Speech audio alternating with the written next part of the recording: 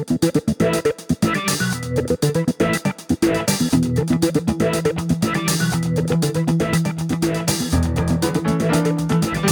are listening to the SDSU Football Podcast, presented by the East Village Times, with your hosts Andre Hagverdian and Paul Garrison.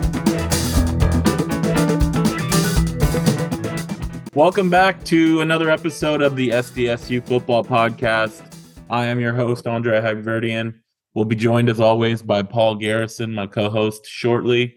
Today's episode is an interview with senior linebacker Vai Kaho. He has been at San Diego State for 3 seasons. He has played on special teams primarily and some snaps on defense as a linebacker, started 1 game in 2021. He is looking forward to, picking up the slack from some of the departing linebackers from last year's team. 3 linebackers who graduated and moved on to bigger and better things. Michael Shawcroft, Caden McDonald, Cedric Lakalaka. So Vai Kaho is looking to step into a bigger role, either on the field and or leadership-wise as a senior. It was great to catch up with him and get to know him a little bit, his background, about his family, his life growing up in Reno, his high school days, and then obviously his San Diego State days. Check it out. I think you guys will enjoy it. And Paul and I will be back afterwards to break it down. We want to welcome Vai Kaho to the SDSU Football Podcast. How are you doing today, man? I'm doing great. Appreciate y'all having me on. Yeah, thank you for taking the time. Your full first name, I believe, is Kaho Movai Lahi. Did I say that right? Hey, you said that really well. Ooh, what? Yeah. Not a lot of people get that on the first try. Nice. I have a long last name, so I make sure to try to get names correct. Hey, I appreciate the effort, man. You had it actually spot on. Yep. So can you give us the background of that name? Is there a specific meaning? Yeah, so my name it comes from the root from Tonga. I'm actually Polynesian, so I was my family was born and raised in Tonga. And that's kind of where my name came from. The name, my short name, Vai, which is what I go by, actually means water in Tongan. I'm actually named after a waterfall in Tonga, and it's one of the biggest lakes. I think my grandpa was telling me. It has a lot of history on my name. So nice. I had a coworker whose name was Vai because his dad was Samoan. Yeah, from that side. But I don't know if that was just, it was Vi or if it was short for something, but I'm definitely going to ask him about that now. Yeah.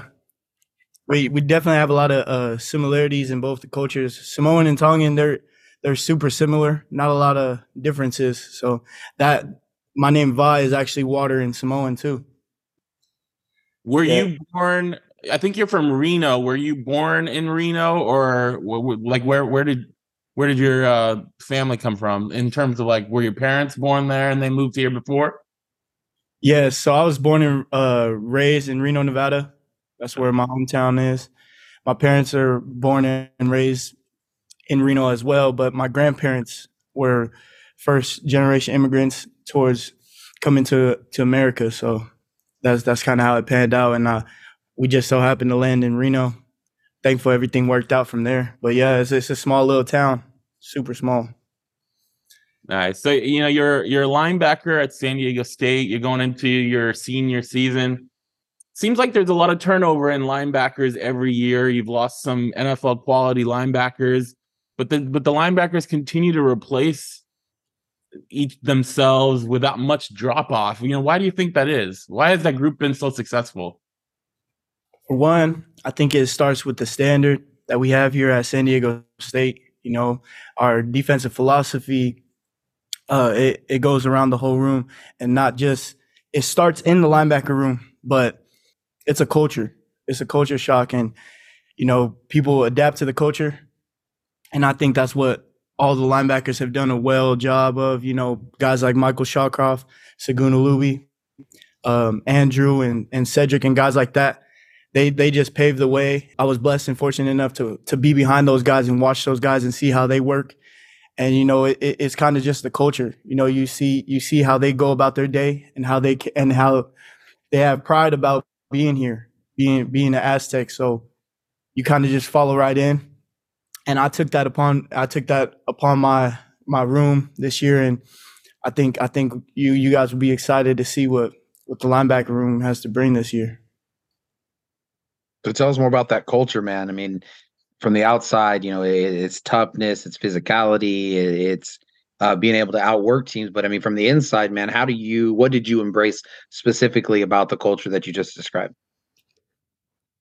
Like you said, we pride ourselves on being the most tough and most physical, and obviously a lot of outside people see that, but from the inside, what I see is a lot of guys who are truly hungry, and they seen that they were overlooked, coming out of high school, and that's kind of the culture here. We're as you guys know, we're slept on, just keeping everything within the culture, and doing the things the right way is kind of how I see it from the inside, and that's how it is.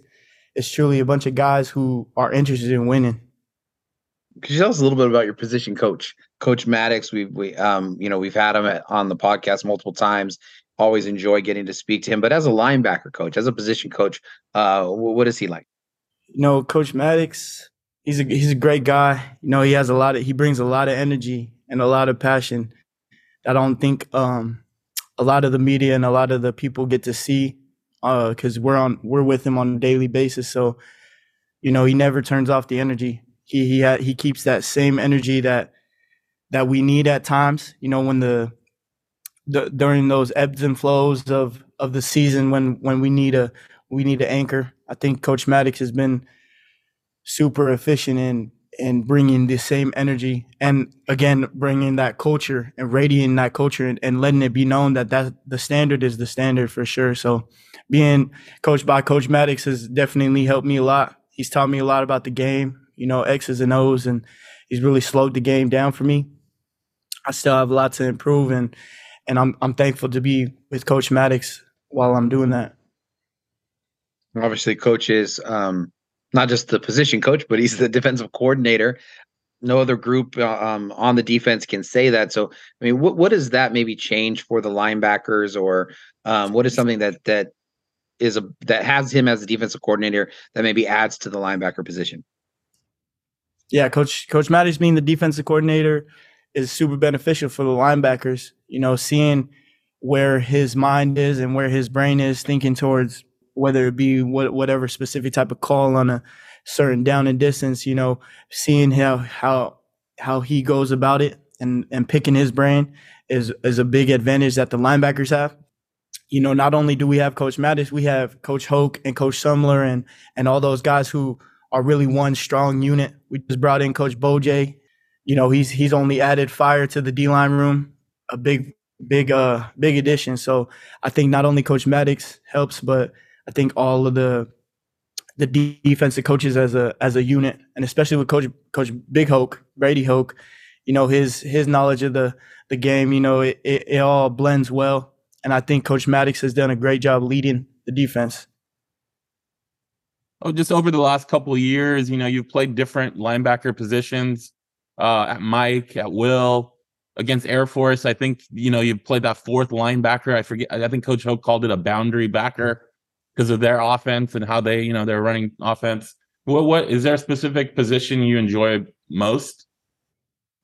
Not really, man. To be completely honest, man, I'm just trying to get out there and do whatever it takes to win. The standard obviously is winning 22. So whatever it takes for the coaches to do, for me to do, I'm willing to do. But if I had a preference, I like obviously playing off the ball. I like getting in coverage, but I also like making those plays. So again, it just has to do with whatever the coaches need us to do, especially with a year like this, losing guys like Michael and losing guys like Cedric. I might need to be stepping up more where I haven't been the most comfortable, but with that comes improving, and I'm excited to take on that challenge. Yeah, we had Michael Shawcroft on after his retirement per se, and we asked him, who's going to help fill the role that he and Caden and Cedric are leaving. He named you obviously as one of those guys. So what do you think you need to do to step into that role? I think as I keep playing, the role will kind of fill itself. I don't want to walk around here talking about everything that I'm gonna do. I think as I keep my head down and keep working, it'll establish itself that I'm here to make a name for myself, but not only make a name for myself, but to win and be the best teammate that I can be, being the best coachable player that I could be, and just being a sponge. So I think that what I bring to the team will be known. I bring a lot of energy and I bring a lot of passion to the game. But not only that, knowing that I could be a leader out there, that guys count on me. So like you said, seeing guys like Caden McDonald and Michael Shawcroft, those guys have the blueprint, and I'm just trying to capitalize on that. You were listed coming out of spring second on the depth chart at Mike linebacker behind Zyrus DSAU. What makes Zyrus excel on the field? Zyrus is a ball player. He has natural instincts for sure. Being around him a lot, he just has a knack for the ball. Not only does he, but we got other guys coming up too. Guys like Brady Anderson, DJ Herman, New Zealand Williams, especially bringing him down from the safety room. It brings a lot of depth in our room. And the one thing about our room is super competitive, and they preach. Our coaches are always preaching how it's a healthy competition. But we're all fighting and rooting for the same goal. That's to win. But at the same time, everybody wants a piece of that. There's only so much people that could play, so everybody's just trying to take it day by day. And Zyrus has been super consistent. I applaud his consistency and how he goes about how he's playing right now. I really like the way he's playing. And today, man, your biggest contribution, most consistent contribution, has been on special teams. Could you describe your role on that side of the ball, and how valuable that is, and being able to contribute to winning in that third phase? Yeah, third phase. I think we emphasize the third phase, special teams, more than any team in the country. We have a great special teams coordinator in Coach Deke. The guy's passionate about being an Aztec first, not only being a football guy, and he's an Aztec for life. So again, that culture is just radiating throughout the special teams, and we don't sleep on it. It's another phase of the game that we emphasize. And again, as I mentioned, like, I'm trying to do anything for the team that includes being a special teams guy. And we just take pride in executing on that third phase and taking advantage of what we can in those 4 quarters. So I think Coach Deke has done a great job of that, and our team has.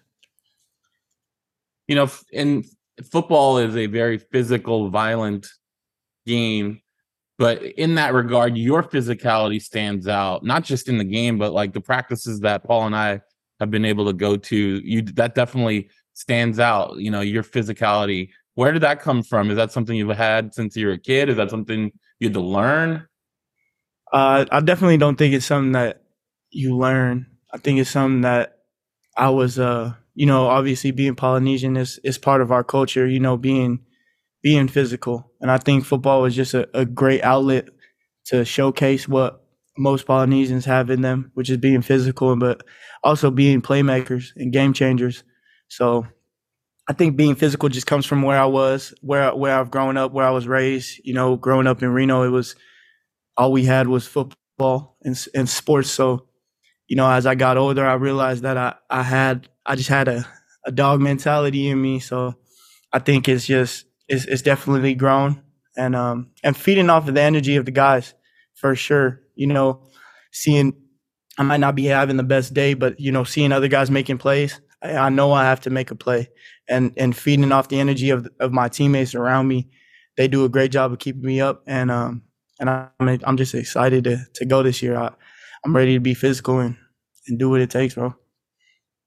Is there a football player that you've studied or modeled your game around, either growing up or currently, that like you watch and you try to emulate? I wouldn't necessarily say I try to emulate anybody. I don't think I have anybody who I'm really trying to be like. I think I want to be myself the most as I can. But I watch a lot of film on guys like Luke Kuechly and Fred Warner. I like the way that Fred Warner has really changed the linebacker position. I think those two guys, and also Roquan Smith is a guy that I've been compared to a lot, kind of the same build and how he goes about his plays. And yeah, I really like those guys. I watch a lot of film on those guys. So tell us a little about more about that. I mean, you said you changed the game. In what way has it stood out to you about how the linebacking position has been changed? For me, how I see what I take from Fred's game is just how his ability to cover. Obviously, first and foremost, covering down the field and then open space. I think he's done a great job of studying film, and I take that. I admire that about these guys who are really respecting the game and really taking the time to really know the X's and O's. So I think that's something that I've taken from them. You arrived on campus in 2020, and starting college is hard enough, man. You got to start college, and there was this global pandemic, quarantine, all the requirements of that. I mean, just take us back to that time, and I mean, how challenging of a year, was that really? It was definitely something we've never experienced before, obviously. So I had to adjust to that, dealing with the social distancing and the different practice times and things like that. I would say I didn't get the whole college experience right away. Things were locked down. San Diego was really a ghost town for a little.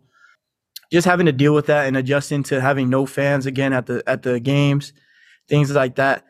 I feel like it also prepared us in the long stretch. It was a difficult time, but dealing with that adversity only made us better. You see how we came out in 2021.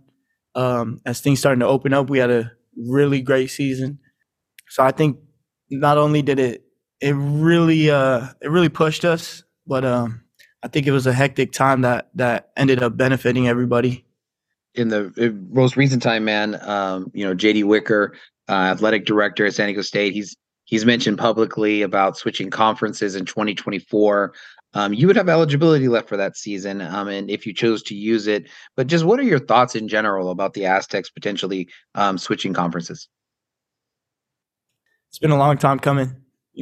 I think if you look at our history, we've always been able to compete with the Pac-12, always been able to compete with these Power 5 conferences. It's just we never really got the attention that we needed. So I think JD making strides like that and putting it public, it's about time that San Diego State gets the recognition that it needs and it deserves. Is that something the players talk about, even maybe before this year where it was getting, really close, maybe 2 years ago? Is that something the players talked about we want to get into a bigger conference or we deserve to be in a bigger conference? I mean, I think there's definitely been murmurs and talks and things like that have gone around the locker room, but I don't think anybody has focused too much on it. We kind of want to let that all handle itself out, and all we got to focus on is going out there and proving why we are meant to be out there and why we're meant to be in a Power 5 conference. I don't think we've really took the time to really conversate about what we feel we should be or where we feel we should be. It's more just we know our value and what we bring, and it's only a matter of time that people wake up to that. Yeah, you talked about you're from Reno. You played at Bishop Montague High School. Did I say that right? It's Bishop Minogue. Minogue. Yeah. He did better on Vai's name, so that's good. Yeah, you did way better on my name for sure. All right. 1 for 2. Joey Wright, your San Diego State teammate, I believe was your high school teammate as well. You did a lot. Not only did you play linebacker, but you played all over the offense. And is it true you also were a punter? Yeah, I used to punt it a little bit. How was that experience? What was that? How was that experience? It was good. It was good. I don't think my team was some. They looked at me to be like the punter number one. I wasn't anything special. But Mm. like again, it just goes back to just doing anything for the team. They needed a punter a few games. I think we had our kicker. He was out with a hamstring injury. They didn't really have anybody, so I had to step up in there. I got a few punts in, and I hung the punting cleats up, if you want to say it. Necessary to see my foot punting again. So Jack Browning doesn't have anything to worry about. Yeah, Jack Browning. Yeah, he don't got nothing to worry about, man. He's gonna have a great season this year. You also played basketball and lacrosse, other than football. So out of obviously football became what you did in college, but between basketball and lacrosse, what was your favorite? I'd say growing up, my first sport was basketball, so I always loved playing basketball. To this day, I still love playing basketball. So that was for sure my first love. But as you can see, I loved football. I love the physical aspect of it.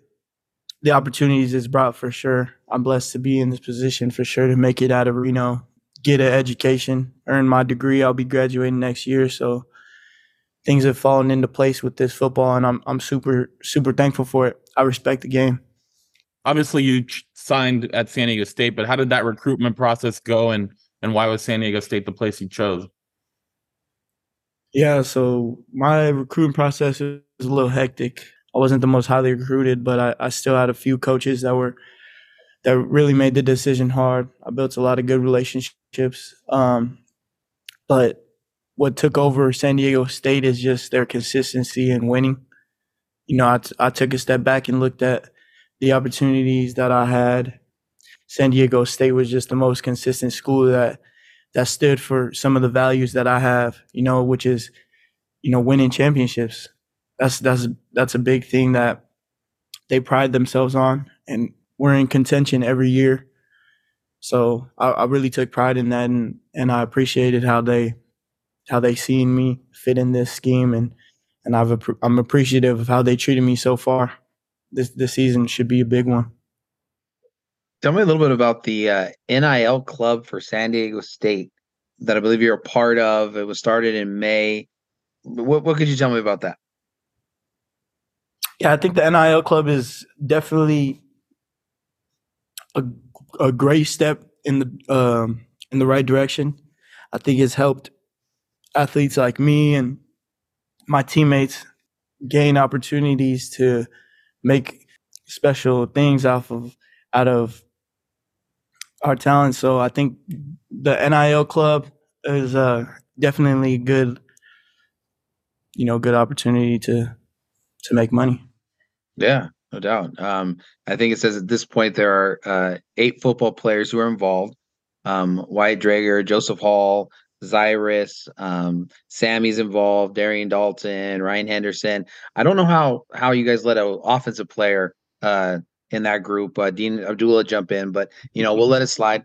Um, but the website promises exclusive content for club supporters. Man, are you able to, I don't know, go into any of the details of some of the stuff that you got planned? For me personally, I don't have too much things planned in the NIL world. To be completely honest, that hasn't really been my biggest focus Sure. in what I got going on. So I think as I continue to keep doing my thing out there on the field, I think NIL and things like that will take care of itself. But I think for other athletes, I know there's other athletes who have really promoted themselves and done it the right way. I think Caden McDonald's was someone who we've all seen around here. He's utilized his toothless cowboy to the maximum. I think he's done it the right way. I think he used his name and image and his fans to really gravitate towards what he got going on, and I think I admire something like that.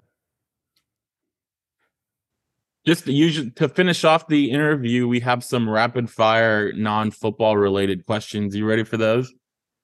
Yeah. What's your favorite food? Favorite food? I'd say burger, a good burger. Do you have a favorite burger spot in San Diego? Not any local spots, but I really like In-N-Out. In-N-Out is really good. Nice. So did that win? So then does that beat Whataburger? Whataburger, yeah. There's a big debate about that. I got a lot of Southern teammates. I got a lot of teammates from the South, man. They really ride for Whataburger. I'm gonna go with the In-N-Out though. You can't beat a good steak though, too. Yeah. You can't How do beat you it. like your steak? Come on, medium rare, man. Any other way, man? Perfect. I don't know. I'm with you. I've heard other people do it. I'm like, man, what is that about? What about favorite movie or TV show? Your TV show, I say Everybody Hates Chris. That's a good one I grew up watching. Favorite movie?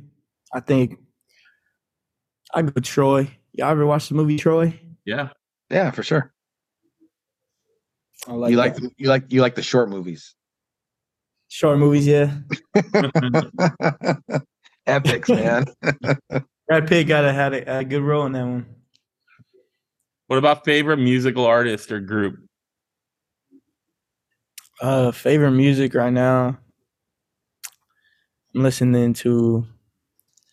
I wouldn't say I have a favorite music artist right now. I'm listening to a lot of different things.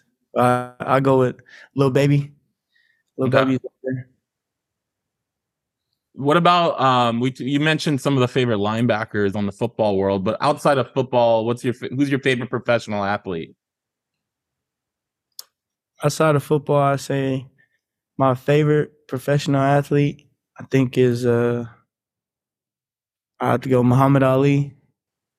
Can't go wrong with Muhammad Ali, that's for sure. But I'm curious, man. I mean, you're a young man. How do you know anything about Muhammad Ali? Yeah, I was gonna say Muhammad Ali or Floyd Mayweather for sure. Yeah. Just growing up, I was always interested in the boxing world, so it took me back to research and things like that, and watching I watched a lot of interviews about Muhammad Ali and kind of how he carried himself. He had that cool swagger, real cool swagger about him. And no, it makes complete sense. What you say? I was gonna say, have you seen the movie where Will Smith played Ali? I haven't. Yeah, that's definitely recommend that one. It'll definitely make Chris Rock's comedy funnier as well. Hey, so how does it work with? I mean, you're talking about the musical artist. How does it work with who decides what's being played in the locker room? Man, that's a good question. I think anybody, that it's obviously Bluetooth, so I think whoever gets to the aux first, and the guys kind of you can kind of decide. You'll hear somebody turn on something, and I think the guys will give them a kind of heads up if they're messing with it or not. There's been a few times somebody's been kicked off the aux for sure. It's just a group thing, Yeah. People bobbing their heads. If they're not bobbing their heads, then it's a no go. Favorite hobby? Playing video games. Video games. I like to compete a lot, so FIFA, Madden, 2K. The college football video game is coming back next year. I've seen that. It's been gone, I think, probably for like 15, 20 years, but it's exciting to come back. I know I played it when I was a kid, and definitely no doubt. You go. Yeah, it should be exciting to see that. Last one. What are you studying at San Diego State? Have you gotten a degree yet, or are you going to be getting a degree coming up? Yeah, so I'll be graduating next semester. Not next semester, next spring, 2024. So about a year from now, in interdisciplinary studies. I like to focus on communications, and one of my fields is recreational tourism management. Wow. I think I'll do I really like my major. Having that degree is something different for sure. So I feel super fortunate and blessed to have that degree, and I think that I'll be using it for sure. Take us back to the very beginning, man. We were talking about your heritage, and you're talking about your grandparents emigrating and coming over to the States, man. What part does your degree play in their story and the reasons why they were able to come over? I really can't pay them back for coming to America and, giving me a better opportunity out here. So I think one of the ways I can is just showing them that I appreciate them and that I'm out here working hard to, get a degree and play at the next level. So I think it's just a testament to them and me showing my appreciation to them by graduating, and it's super big. I think I'll be one of the first in my family. I know me and my brother will be. So I think it's big. It'll be big for you too. No doubt, man. No doubt. And congratulations to you and your family, because, like you said, it's amazing to go in just like you said, that third generation, to be able to be that rooted and to be able to have that kind of accomplishment, man. Quite a family, brother. Congratulations. Huge. I appreciate that, man. I appreciate you. Appreciate you saluting. Vi, thank you so much for taking the time. We look forward to seeing you on the field in the fall. It's a big senior year. Hopefully a big year for the Aztecs, and try to win 22. Yeah, let's go, man. Go Aztecs. I appreciate y'all. Y'all have a good night. Brother. Bye. Thank you. Paul, that was our interview with Vai Kaho, senior linebacker. As he talked about, this is a big year for him heading into his fourth year on campus. What did you make of our conversation with him? I mean, I think the most enduring part of the conversation for me is going to just be the connections and the depth of his family. Yeah. It's without having a direct conversation with somebody, you don't always get to know that, his grandparents were the ones who immigrated over here, and just the meaning of his name, the idea that, he's going to be one of the first to be able to graduate from college. I think, he's obviously older, so he was very, I think with a lot of his answers, he was very businesslike, as he should be in an interview with the media. But man, when it came time to how does that reflect with your family, I think you could see on his face how much that aspect of his life and how much they mean to him. And so I thought that was really special. What about you? He talked about the culture and talked about how that culture is kind of grown and built from the coaching staff, but also the players that were in front of him that have left, Michael Shawcroft, Cedric Lakalaka, Segun Alubi, Caden McDonald, those guys that have kind of made the path for the linebacking crew themselves. But I think he understands that this is a big year for him. He is a senior. He started, I think, one game 2 years ago against Air Force, played snaps, but he hasn't really been that guy or one of those top guys at this point. And I think he sees his opportunity, he relishes it.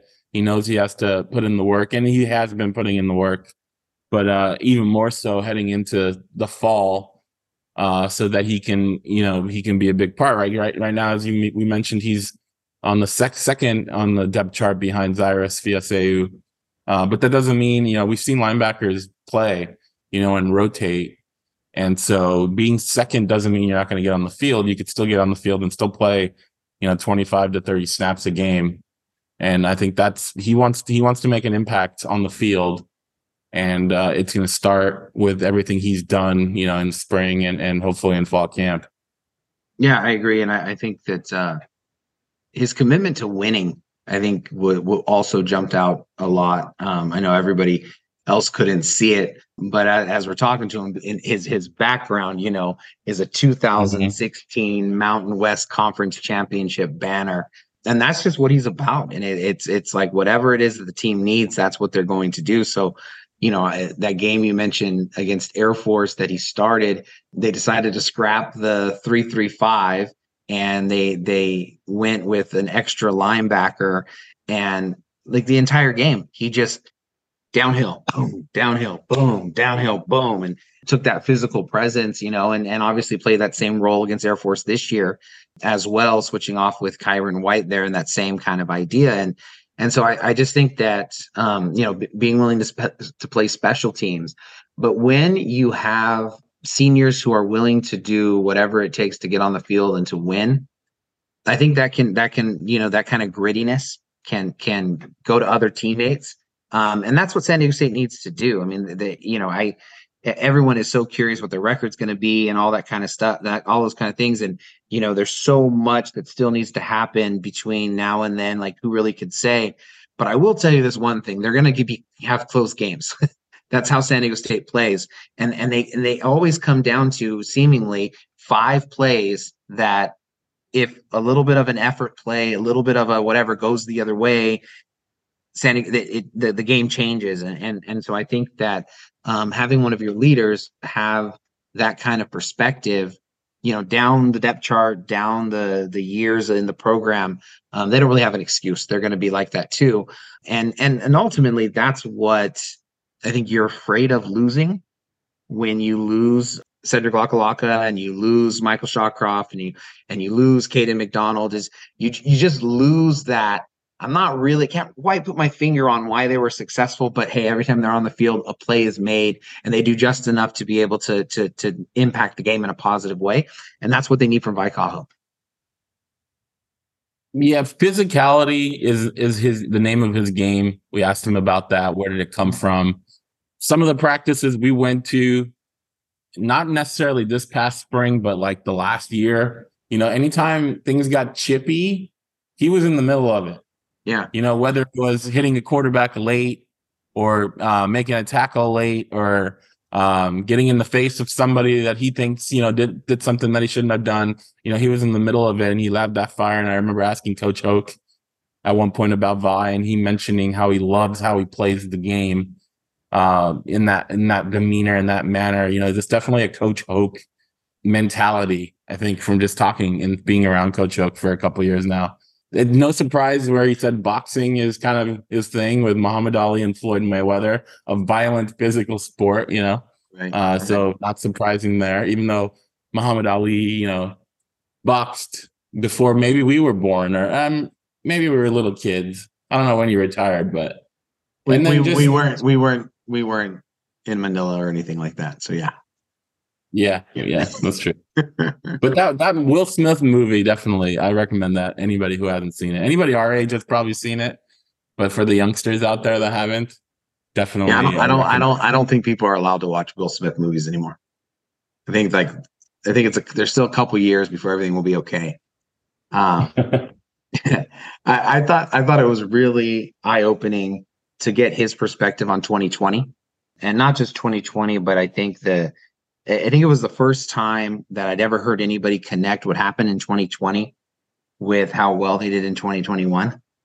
And it makes sense, new coaching staff, having to play those first games up in Carson, and then going and enduring all that, and then turning that around and using that to really have an unbelievable season where they won more games than they've ever won. And so I thought that was very, very eye-opening. I also enjoyed, as you talked about, his physicality, but I think the interesting part for me is that he's always played at the Sam linebacker or an outside linebacker, when he started against Air Force, and being moved into the middle of the field, that Mike linebacker, the weak side linebacker. I think it's interesting because he sometimes can run himself out of place. We've seen that in the past. Running yourself out of a play from that linebacker position, right, is a much bigger deal than doing it from the edge.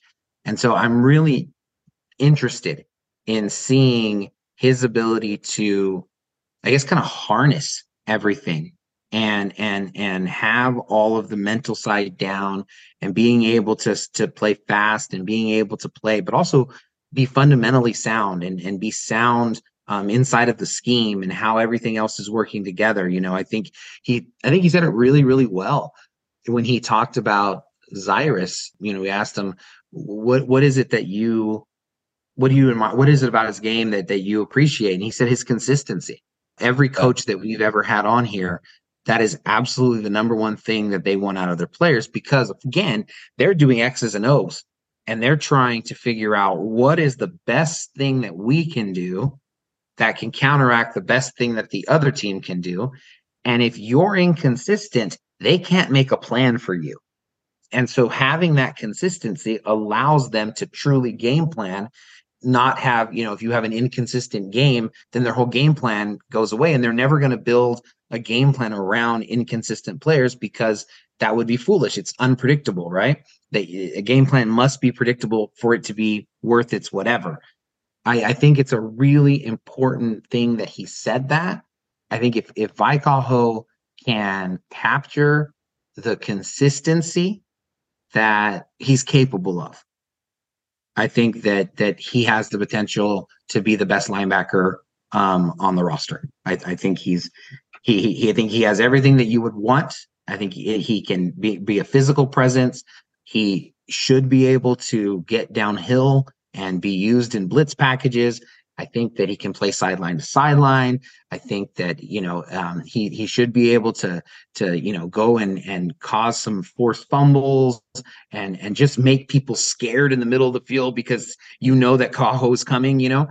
I think all of those things can be there as a guy that stands out in every single game that he plays, provided he can have that consistency and he doesn't have some glaring things that defenses are able to take advantage of.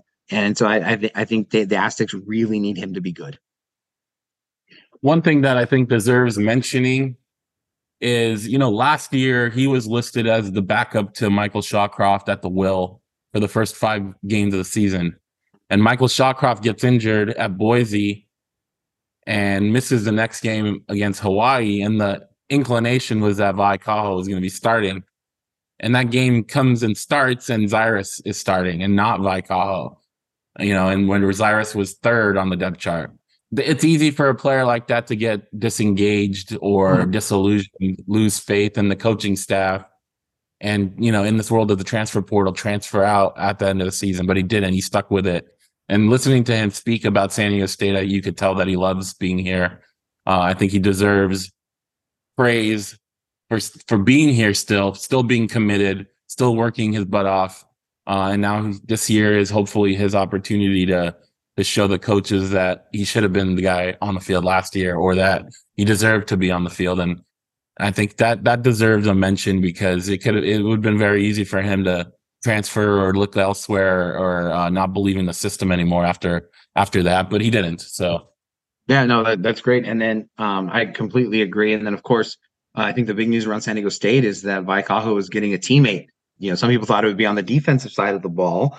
Jalil Tucker transfers from Oregon, played 1 year redshirted, only played in 1 game, but at cornerback.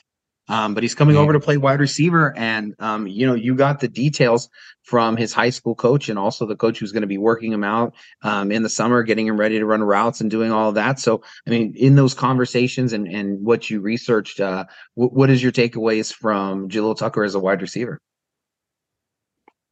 He played primarily as an outside receiver. He's 6 foot, so he's not necessarily, tall in the wide receiver sense, but he's also not, 5'9", 5'10". He does 6 foot is average. He's got good hands, but his speed is what separates him.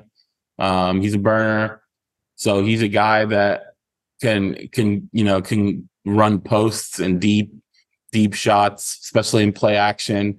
His coach, offensive coordinator at Lincoln, Jason Carter, talked about how, he talks to the coaching staff at San Diego State, being a local program. He knows the things that they're looking for, the things that they want out of their guys. And he can see how they're moving towards back to this kind of, running game and play action. And he thinks Jalil's going to fit really well into that role. Next to Mekhi Shaw, you got to bring on Penny Still, who's, I think, the tallest guy, potential possession guy. I want to say he was a number 4 athlete in the country coming out of high school. That's saying something. And he's got the speed, he's got the athleticism. Very similar when we talked about Deshaun McEwen a couple episodes ago about his athletic ability. That's a good point. And so, they're bringing in some really, really athletic guys that can fly. And Jalil is one of those guys. Now, there's a lot of openings, a lot of opportunities in the wide receiver room. Can he come in starting the summer without a spring camp and get an opportunity to get on the field. We'll see. But if any position has that opportunity for a guy coming in, it'd be wide receiver.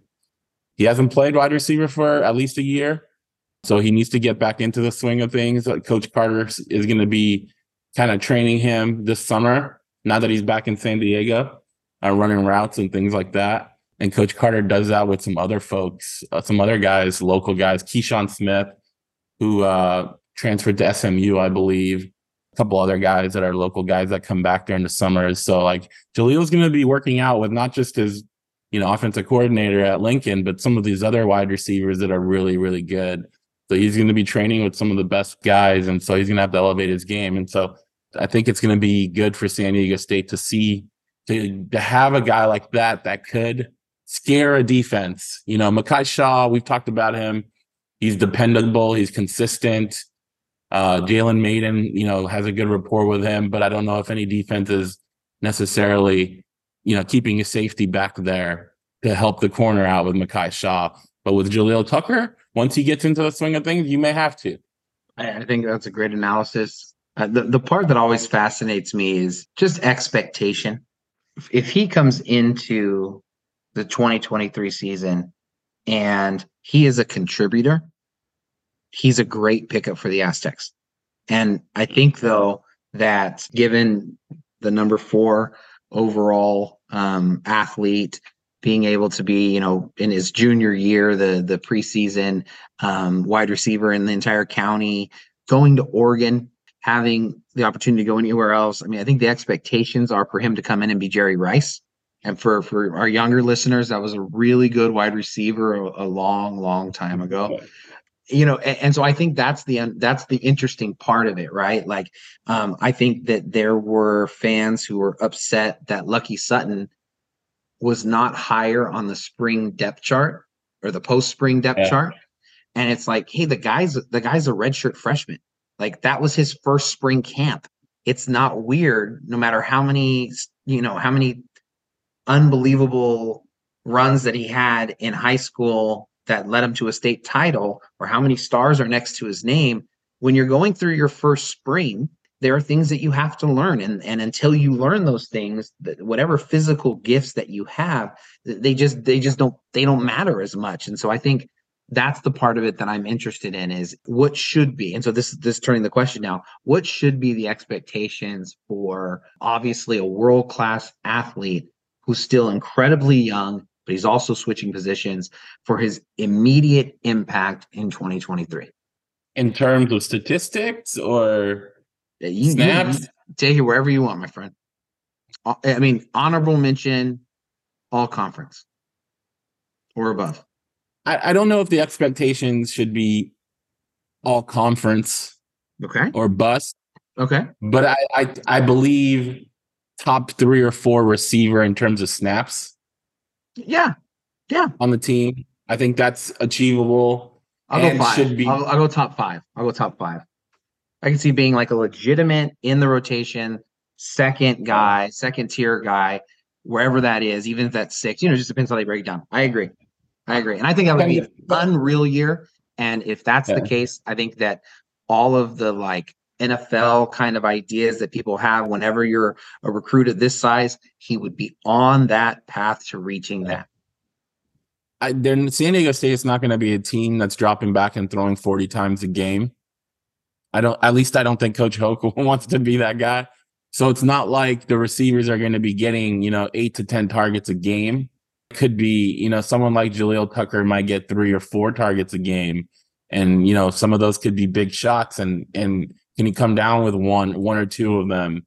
And we're talking about this year, right? I think his expectations. That's all. Just this year. If you look at 2 years from now, is different. But if you're looking at this year, the situation he's walking into, I would think he's on the field for 10 to 15 snaps. I think he's getting 3 to 5 targets, and he's making 1 or 2, plays that's helping the offense. That would be I guess if I had to label it, expectations in that regard, that's kind of how I would look at it. Now he can exceed that by becoming, starter and playing 30 to 40 snaps a game and getting a lot more targets, or he could not get on the field very much. And either of those I can see happening as well. So no, I think you just like it in a gambling terms. I think you just gave a perfect over under, and I think that's a really really fair thing. And I think that if he meets what you just said, like I think you got to be really happy. I think honestly you got to say like, okay, we found something. But I think sometimes it seems that if he just does what you said, that's going to be a sign that like Chicken Little, it's horrible, all these kinds of things. And I just interested in that aspect of it, it's for him and how, all of that kind of stuff plays out. The other obviously big news, we got to hang out a little bit. There was a soccer party at Snapdragon Stadium. Let's ticket party. Oh my goodness. I mean, I rolled up there at 6:00 and I text messaged you and we were not covering it. We were just there as fans and spectators. I mean, there was 2 lines snaking out the entrance of people wanting to be among the first 1,000 to be able to get their scarf. And then by the time, you came in and joined me in line, it was already bending around and all that kind of stuff. And it was a great night, man. So I guess the question is it time for San Diego State to finally take a victory lap?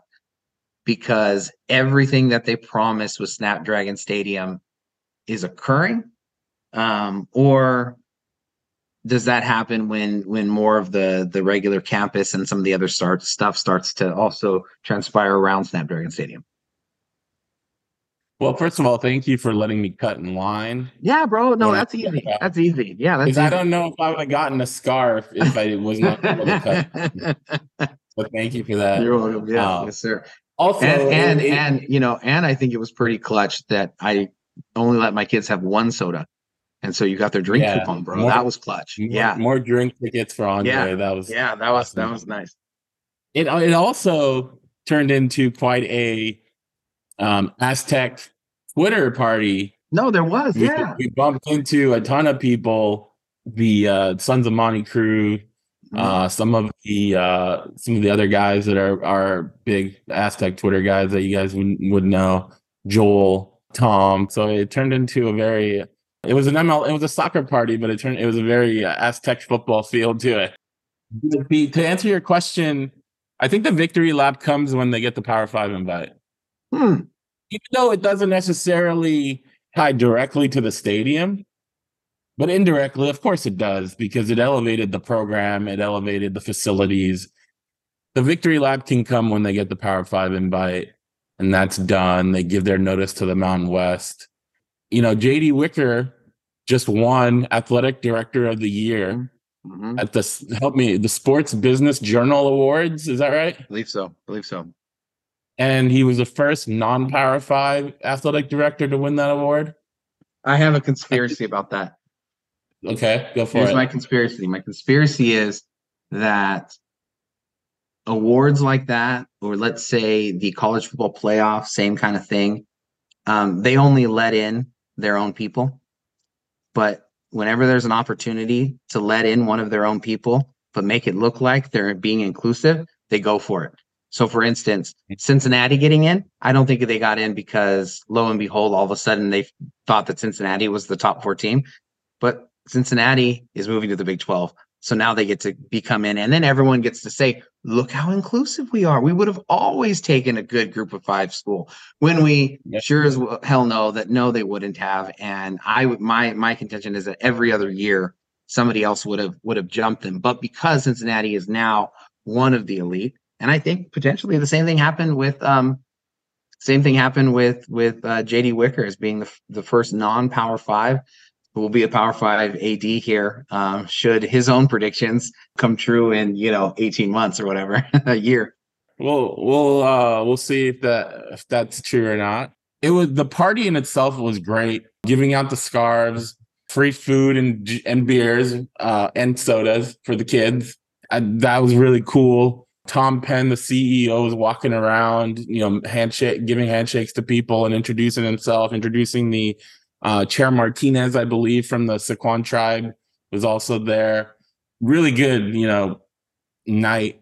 It's just important. How are they going to keep that going? As you said, the first game until March 2025. they're not going to keep doing parties every month like this. Although we'll still go. We'll go if they want to. But they got to keep the momentum going because in 6 months, some people have kind of lost some of that fire for it. The diehard soccer fans will still have it, but there'll be people that'll forget about it or stop thinking about it. So I think it's important for them to keep that momentum going because it's a long ways away to March 2025. It is, although I do think that those free drink coupons came in handy for the impromptu line dancing. And then the parade that organically popped up. But no, I honestly think that if San Diego State can do things well and do things right with the PR kind of component of things, I think that the next couple of years could be one drawn out kind of victory lap. If everything happens here in the next couple of weeks, and I mean, a month from now, they're supposed to tell the Mountain West one way or another. That means every game that they play, every single time that they're talked about on the media this is their final game as a member of the Mountain West. That'll continue through basketball. And then you start jumping into 2024. You're now going in with these new conference members, all of the things, all the movement that's taking place, all of the different, hey, which conference is better? And all those articles that'll have it now include San Diego State. Then 2025 rolls around. You have MLS coming, and you're just like, oh my goodness, right? And then you have the World Cup in 2026 coming right afterwards. And now San Diego's a soccer town as well. And they're a soccer town because San Diego State, Snapdragon Stadium, J.D. Wicker, Friends of San Diego, President De La Torre were able to pull off something that nobody said that they could pull off. I think that it can be a very, very prolonged just kind of reverie in everything that has happened. And then, I do think, you get the 2025, you start getting the River Park, and really starting to see people enjoy that area more than just on when there's an event at Snapdragon. You start seeing some of the foundations and the buildings starting to take shape around it. I think it shapes out really good, man. But I think J.D. Wicker, it's really difficult to try to imagine an athletic director do a better job. Yeah. Like this, you know what I mean? And obviously circumstances create opportunity, but it was his call that took San Diego State out and took them away from Qualcomm and went over into LA. People still feel different ways about that decision, but that decision allowed them to build quicker, and they took advantage of that and got things done. It was his team that negotiated, so many of the business partnerships and so many of the different things, and obviously culminating with this, the wave. Just so many different things, and so it's challenging to think of how somebody could have done a better job than J.D. Wicker. So the award is well deserved, and I think provided there's not another challenge out there that becomes attractive to him. I think in the same vein that Steve Fisher and Brian Dutcher, Don Coryell, I think he has the opportunity to kind of create his own legacy in San Diego as one of the kind of the big wigs of sports in the city. And it's pretty remarkable that an athletic director can be that person. So you can check the boxes of all the things that have happened for San Diego State in the last couple of years, and he's been front and center, leading the charge in all of them. So definitely well-deserved award. All right, guys, that's going to do it for us. Hopefully you enjoyed our interview with Vai Kaho. He's primed and ready for a great senior season in the fall. Thank you guys, as always, for listening. Make sure to hit the subscribe button and like and follow and share on all your favorite platforms. We appreciate it. We appreciate everything you guys do to help us continue doing what we do. Have a good night, and we'll talk to you guys next time.